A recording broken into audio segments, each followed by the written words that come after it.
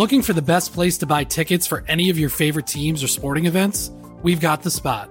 Our partner, StubHub, has been the leading ticket marketplace in the world for over 20 years, providing a 100% guarantee with every order. From a worldwide selection of live events, the widest choice of tickets and industry-leading partnerships, StubHub has what you need to purchase with confidence. StubHub, an official partner of The Athletic.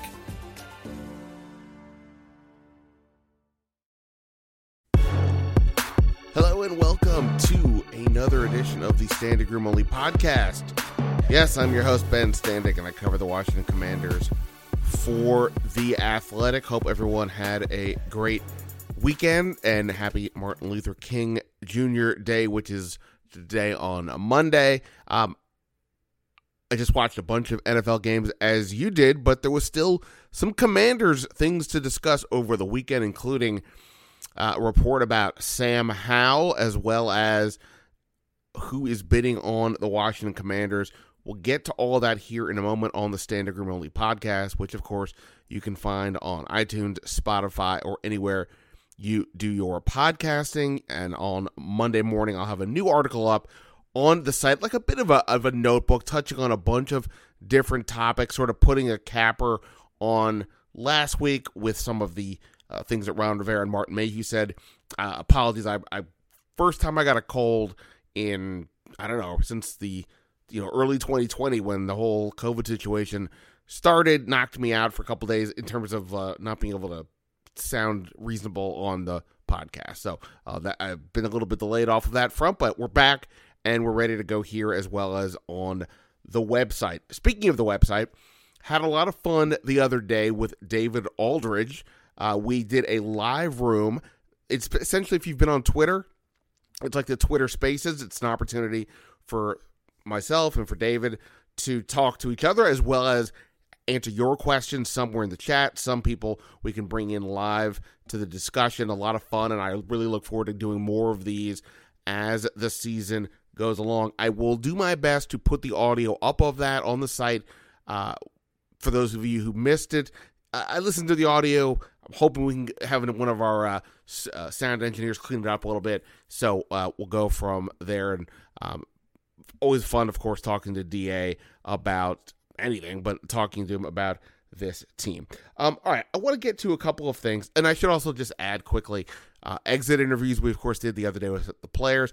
I'm going to play some of that audio for you guys in the coming days from some of the players that I talked to for sure. Now, let's see, where should we start? Let's start with the Sam Howell situation that came out over the weekend.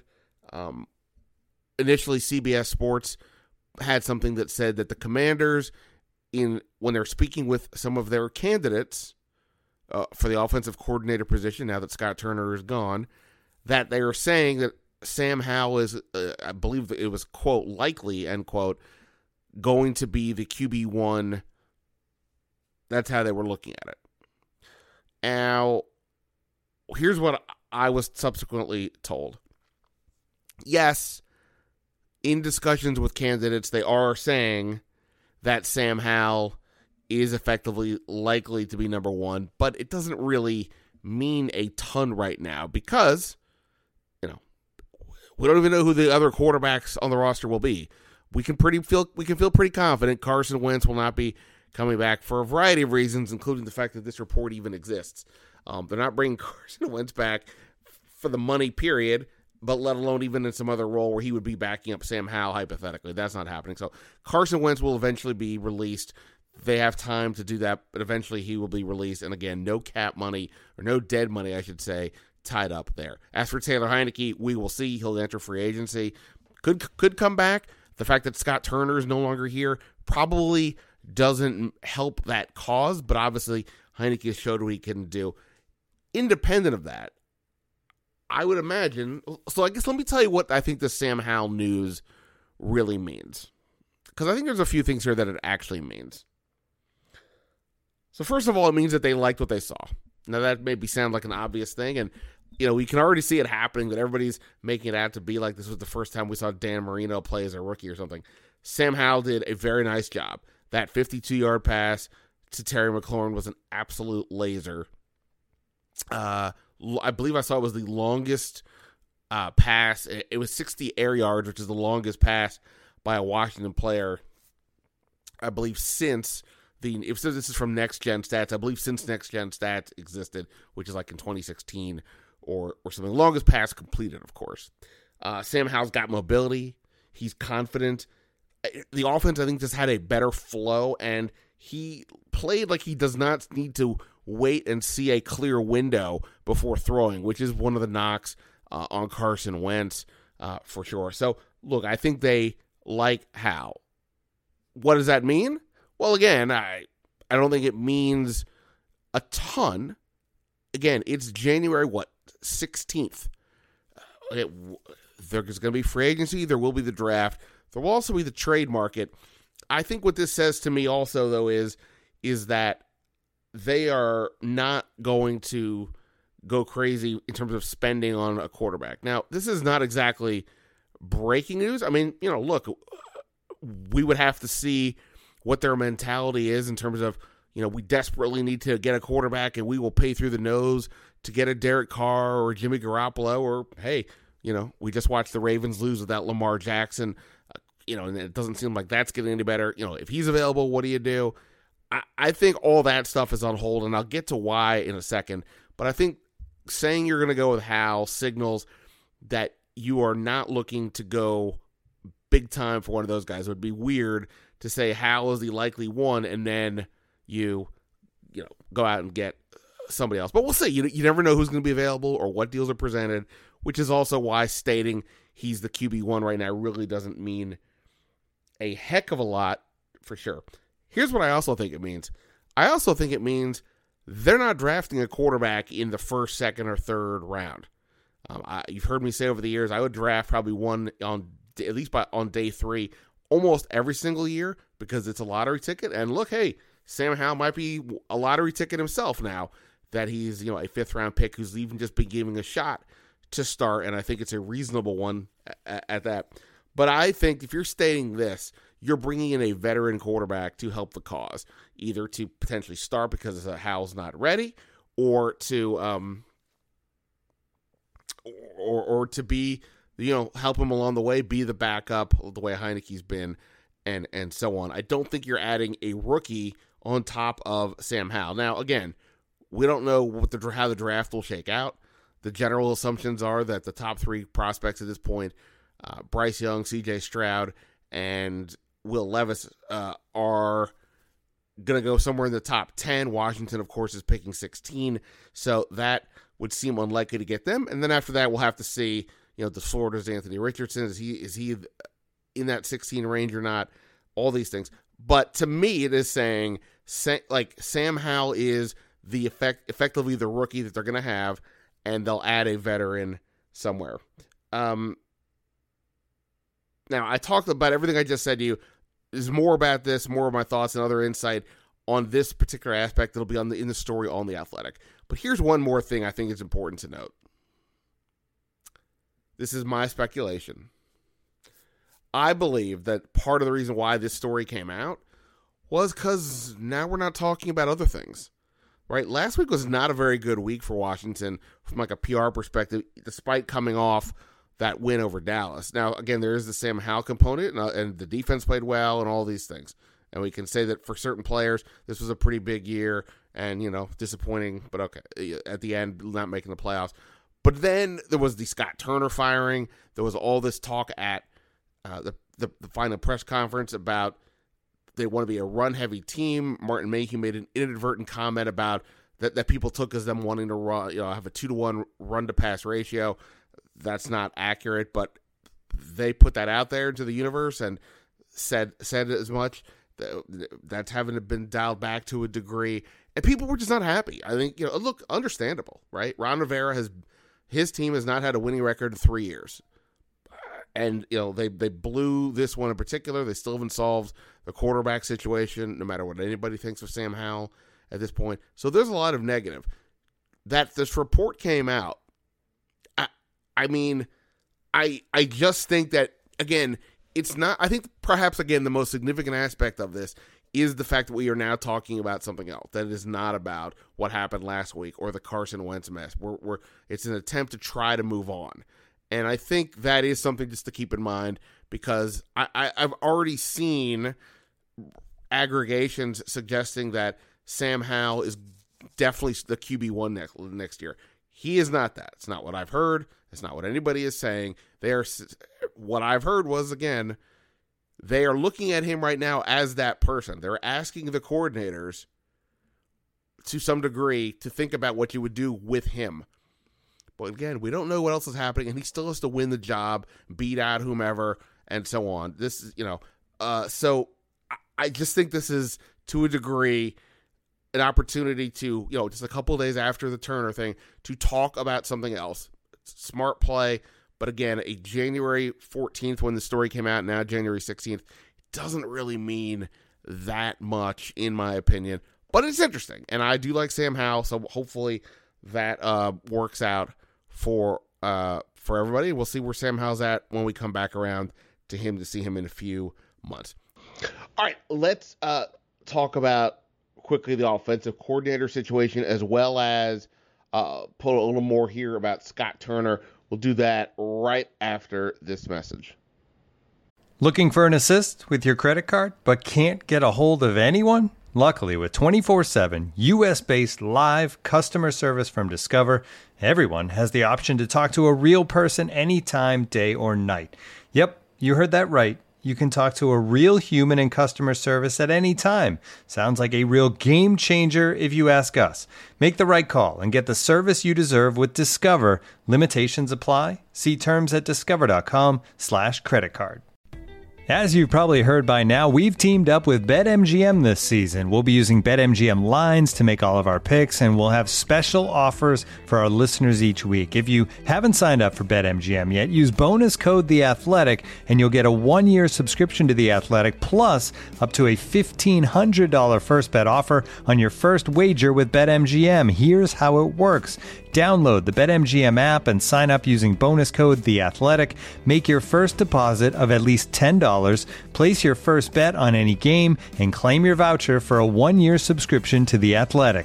See BetMGM.com for terms. U.S. promotional offers not available in D.C., Mississippi, New York, Nevada, Ontario, or Puerto Rico. Gambling problem? Call 1-800-GAMBLER. Available in the U.S. Call 877-8-HOPE-NY or text HOPE-NY 467-369 in New York. Call 1-800-NEXT-STEP in Arizona. 1-800-327-5050 in Massachusetts. 1-800-BETS-OFF in Iowa. 1-800-270-7117 for confidential help in Michigan. 1-800-981-0023 in Puerto Rico. First bet offer for new customers only in partnership with Kansas Crossing Casino and Hotel. Don't forget, if you haven't signed up for BetMGM yet, use bonus code The Athletic, and you'll get a 1-year subscription to The Athletic, plus up to a $1,500 first bet offer on your first wager. And now, two pigeons bemoaning the fact you can stream DirecTV satellite-free. You see this? A family watching baseball on DirecTV with no satellite dish in sight. Let's heckle them. You call that changing the channel? Choke up on the remote, buddy. I hope getting all these games on DirecTV makes up for your mother not pre-chewing your sunflower seeds. DirecTV has the most MLB games. Visit DirecTV.com. Claim based on total games offered on national and regional sports networks with choice package or higher. Availability of RSNs varies by zip code and package. High-speed internet service required. Terms and restrictions apply.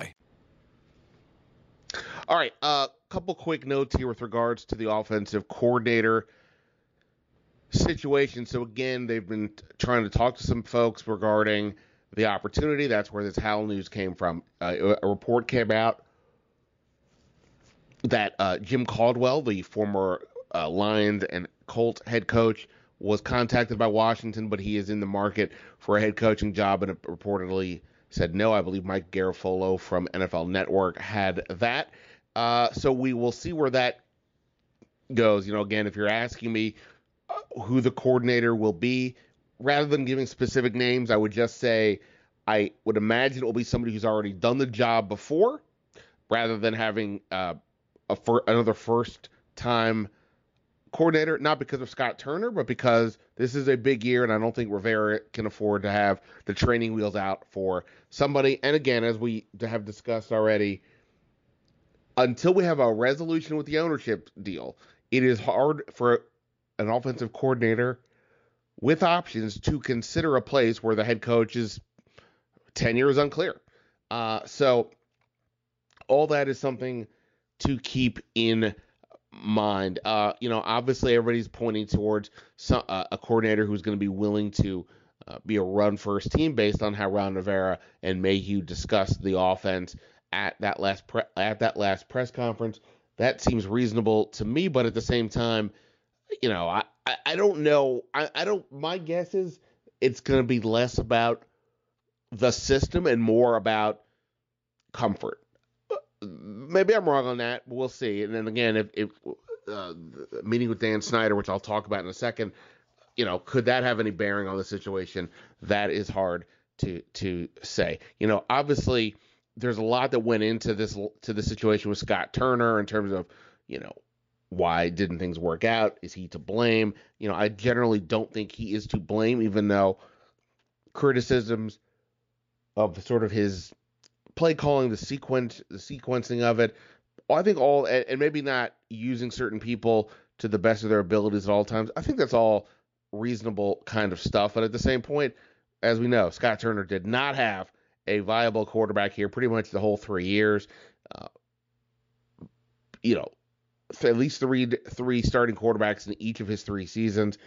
Can't remember if I talked about this here the other day or not, but if Alex Smith or Taylor Heineke is viewed as the best quarterback here in the last 3 years, those would be the candidates. And you look then who would be third place. Honestly, the answer might be Carson Wentz. And obviously, Wentz barely even played here, relatively speaking, let alone didn't have a ton of success. So that goes to show what Scott Turner has been dealing with. And to that end, I've heard people ask, maybe Scott Turner was one of these people who was into Carson Wentz, and thus perhaps that has something to do with his firing and this, that, and the other. My understanding, having checked in with this here and there, is that Scott Turner was not on board with Carson Wentz, that he, don't know to what degree he was against it, but he was not saying, yeah, let's go do this. It's according to somebody I spoke with who's familiar with the situation. So I would, I'm just putting that out there for anybody who's interested. I mean, it's notable to an extent. It doesn't change anything. He is now gone. They're looking for somebody else, but I just wanted to mention that right now. All right, let's go to a different topic. And that is a topic that came out, the all-important is Dan Snyder selling topic and who's going to buy it if he does. A report came out on Sunday from Front Office Sports, and others have mentioned some version of this now as well, that bids have come in for the Commanders by the late December deadline, but Jeff Bezos, the front runner, everybody thinks, when you're one of the 2 or 3 or 4 richest men in the world, that can have that effect, and you own the local Maine paper. It's understandable why people may think that. That said, he did not submit a bid according to the report. Now, this may not mean much of anything. He may simply have decided to wait for whatever the reason, because he doesn't want to start a bidding war. Who knows? If Jeff Bezos comes in and says, I will offer X, I suspect they will look past whatever deadlines or whatever else was going on. Until we hear anything more formal about the bids, who's making the bids, it's really hard to speculate beyond that. What I have heard is that it does sound like things are progressing. I don't mean like it's going to happen tomorrow. I still in my head see the March owners meeting as perhaps the first marker to look at and see, can something get done by then, which isn't the same as saying we may not hear about more specifics in the coming days. That could be interesting for sure, but it sounds to me like things are progressing, and I guess I mean by that, if nothing else, progressing towards a Dan Snyder sale. Not saying definitively it is. Dan Snyder does not confide in me, but we'll see. But it feels like things are progressing in that way, and now soon we'll figure out who are the leading contenders for this opportunity. Speaking of Snyder, I want to get to something here, and that is, I mentioned this the other day, at least on Twitter, but Ron Rivera said this in his press conference that he and Dan Snyder, and I would assume Tanya Snyder as well as maybe Martin Mayhew, will be meeting to, cap off the year and then look forward as well. The assumption that so he was saying Monday, that was what I had heard as well. I believe the meeting is still on for this week, but my sense is it is not going to be on Monday now. Beyond that, I don't know why that's the case, but that apparently is what it will be happening. So I'm told. We'll obviously hear more about this on Monday, but that is what I am told. But what is this meeting about? The owner speaks to the coach all the time. Typically, I'm not saying this particular one, but at the end of the year, they have a conversation, good or bad, right? What happened this year? What did we learn? Where are we? What? Give me some of the real story here. Why did, the offense struggle to score points this year? Why did the defense take another surge, and can this be sustainable? Whatever the deal is. But I think a lot of people got frustrated last week in the Rivera-Mayhew discussion because there wasn't much revealed. Totally fair point. The reporters felt that way. I know a lot of people listening to it, people in the league, fans, etc., had a similar reaction, that by and large we didn't get much out of it. But I do think there was something very important that was said. It was one specific word that was mentioned twice that I'm not sure I've ever heard before mentioned in one of these season-ending press conferences.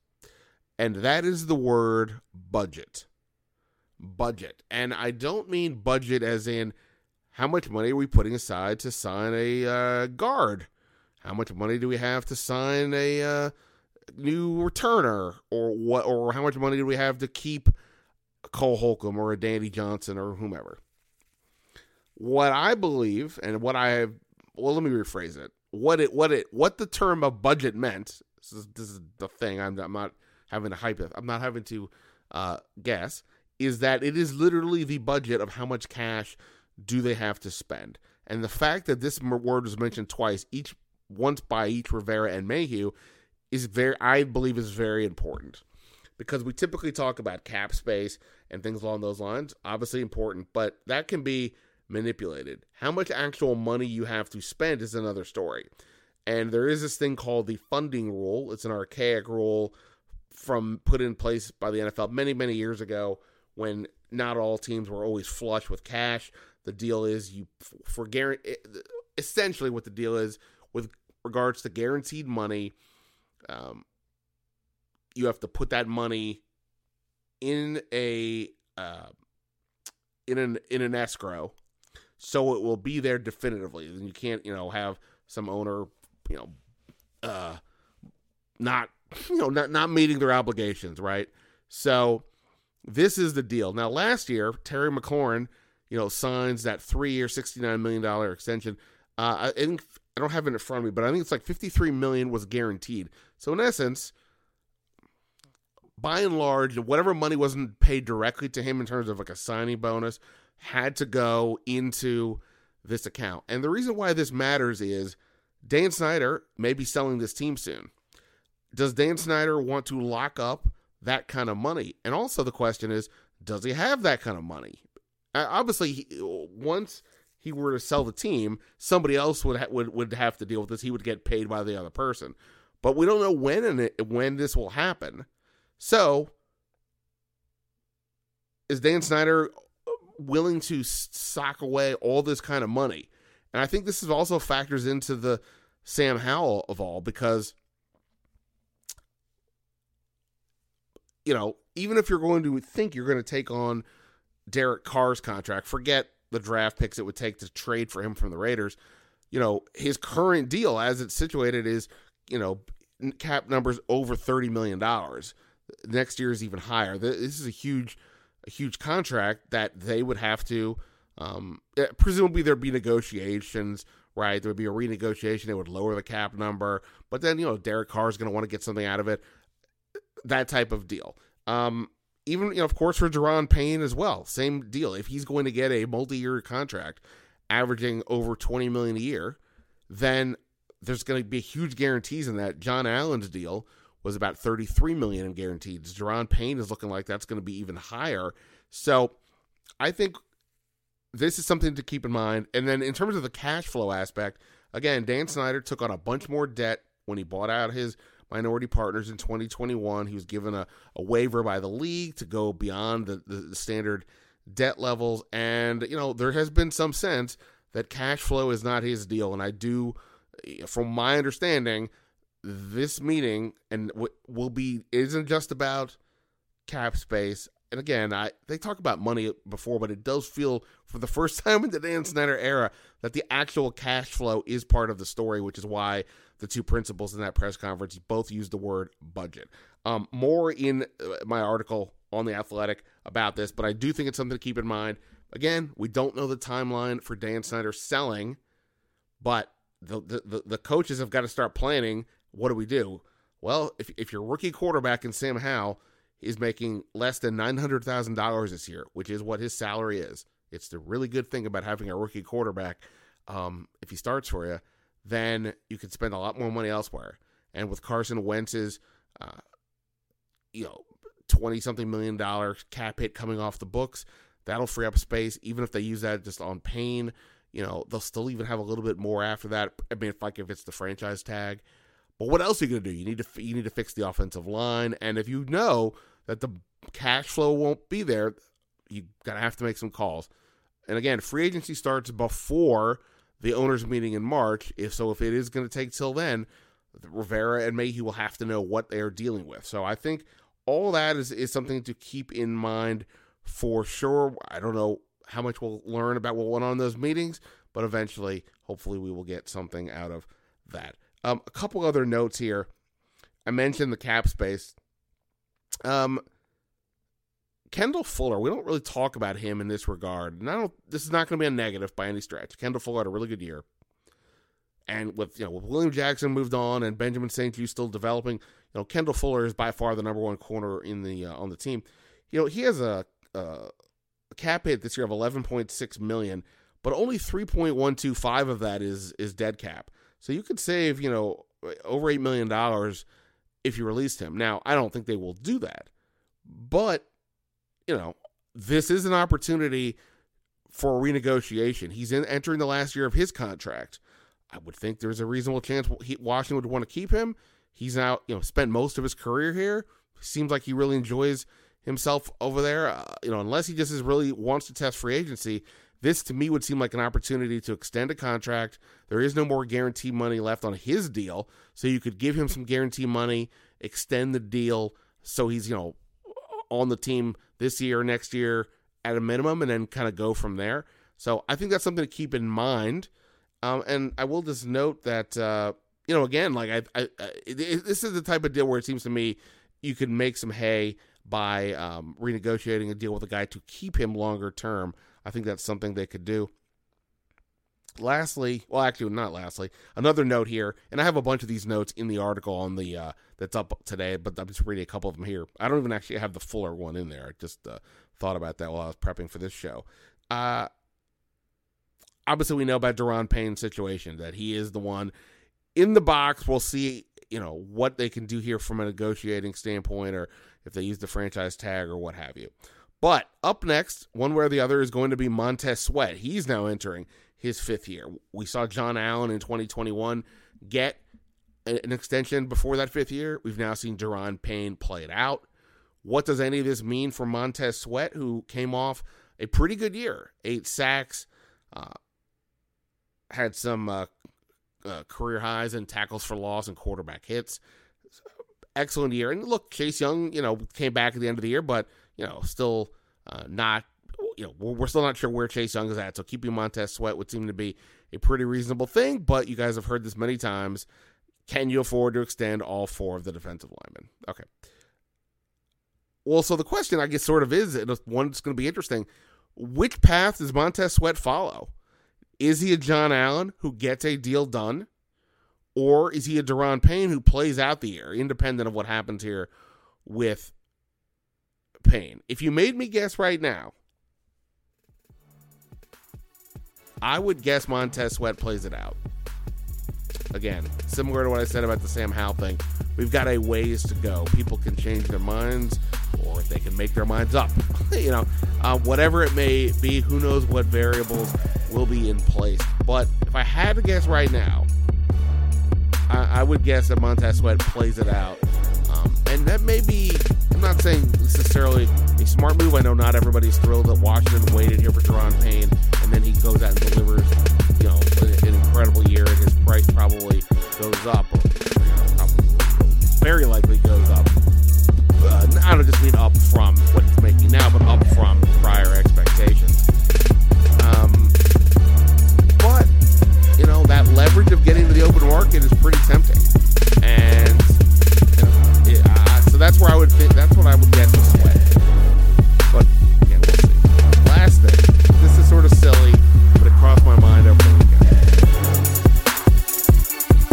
Jeremy Reeves continues to get accolades. He's now been named the All-Pro Special Teams player for this season. Washington had not had an All-Pro selection since 1996 until Brandon Scherf got it in 2020. Now here comes Jeremy Reeves. He's getting it in 2022. An incredible story. The guy doesn't even make the roster. Been trying to here since 2019. Had never made the roster. Finally did this year, and a great year. Contributed at safety, but just a guy who's persevered a lot. He is hung in there. Ron Rivera's been impressed, and he had an excellent year. And what I got to be thinking about is, we keep talking about that, Jeremy Reeves only just made the team, which is accurate. This is the first year he made the 53 coming out of camp. But I was thinking about this. Who was beating him out? Ironically, and I say ironically because this guy gets a lot of grief. I understand why from a sports perspective, but he's a nice guy in the times I've dealt with him, and that is Troy Apke. Troy Apke, who obviously this year, he and Jeremy Reeves essentially switched places, right? Jeremy Reeves was on the roster. Troy Apke was a guy who was brought back and forth a few times and so on. And it got me thinking that, Troy Apke, while he was drafted as a safety, the primary component for him being on the roster all this time was special teams. We saw the defensive back stuff did not work out, but special teams, that seemed to be where he shined. And now this year, they flip it. They put Reeves on, they take Apke off, and Jeremy Reeves goes all the way to become the best special teams player in the league. Now, I don't know how much he's improved on special teams over the last couple of years, but it is pretty wild that the coaching staff kept going with Apke over Reeves. And again, this coaching staff did not draft Troy Apke. The other one did, so it's not like they were obligated to him. Anyway, I just thought that was funny. Jeremy Reeves kept getting beat up by Troy Apke 2 years in a row, essentially. It wasn't necessarily a direct one-on-one, but they're both, safeties by trade who play special teams, and now Jeremy Reeves goes in, and he is the special teams All-Pro as well as the NFC special teams player. I just find that amusing and funny, and, it's what I do. All right. Appreciate everybody hanging with me here through this monologue of a podcast. Plenty more to come. I'm hoping going to have a guest on this week to talk about the NFL playoffs, but also kind of some other details with regards to Washington's quarterback situation and some other things along the way. And plenty more to come. So I appreciate it. Again, at Ben Standig on Twitter. And you can find the Standig Room Only podcast on iTunes, Spotify, or anywhere you do your podcasting. That is it for now. Hope everybody is doing well. Until next time,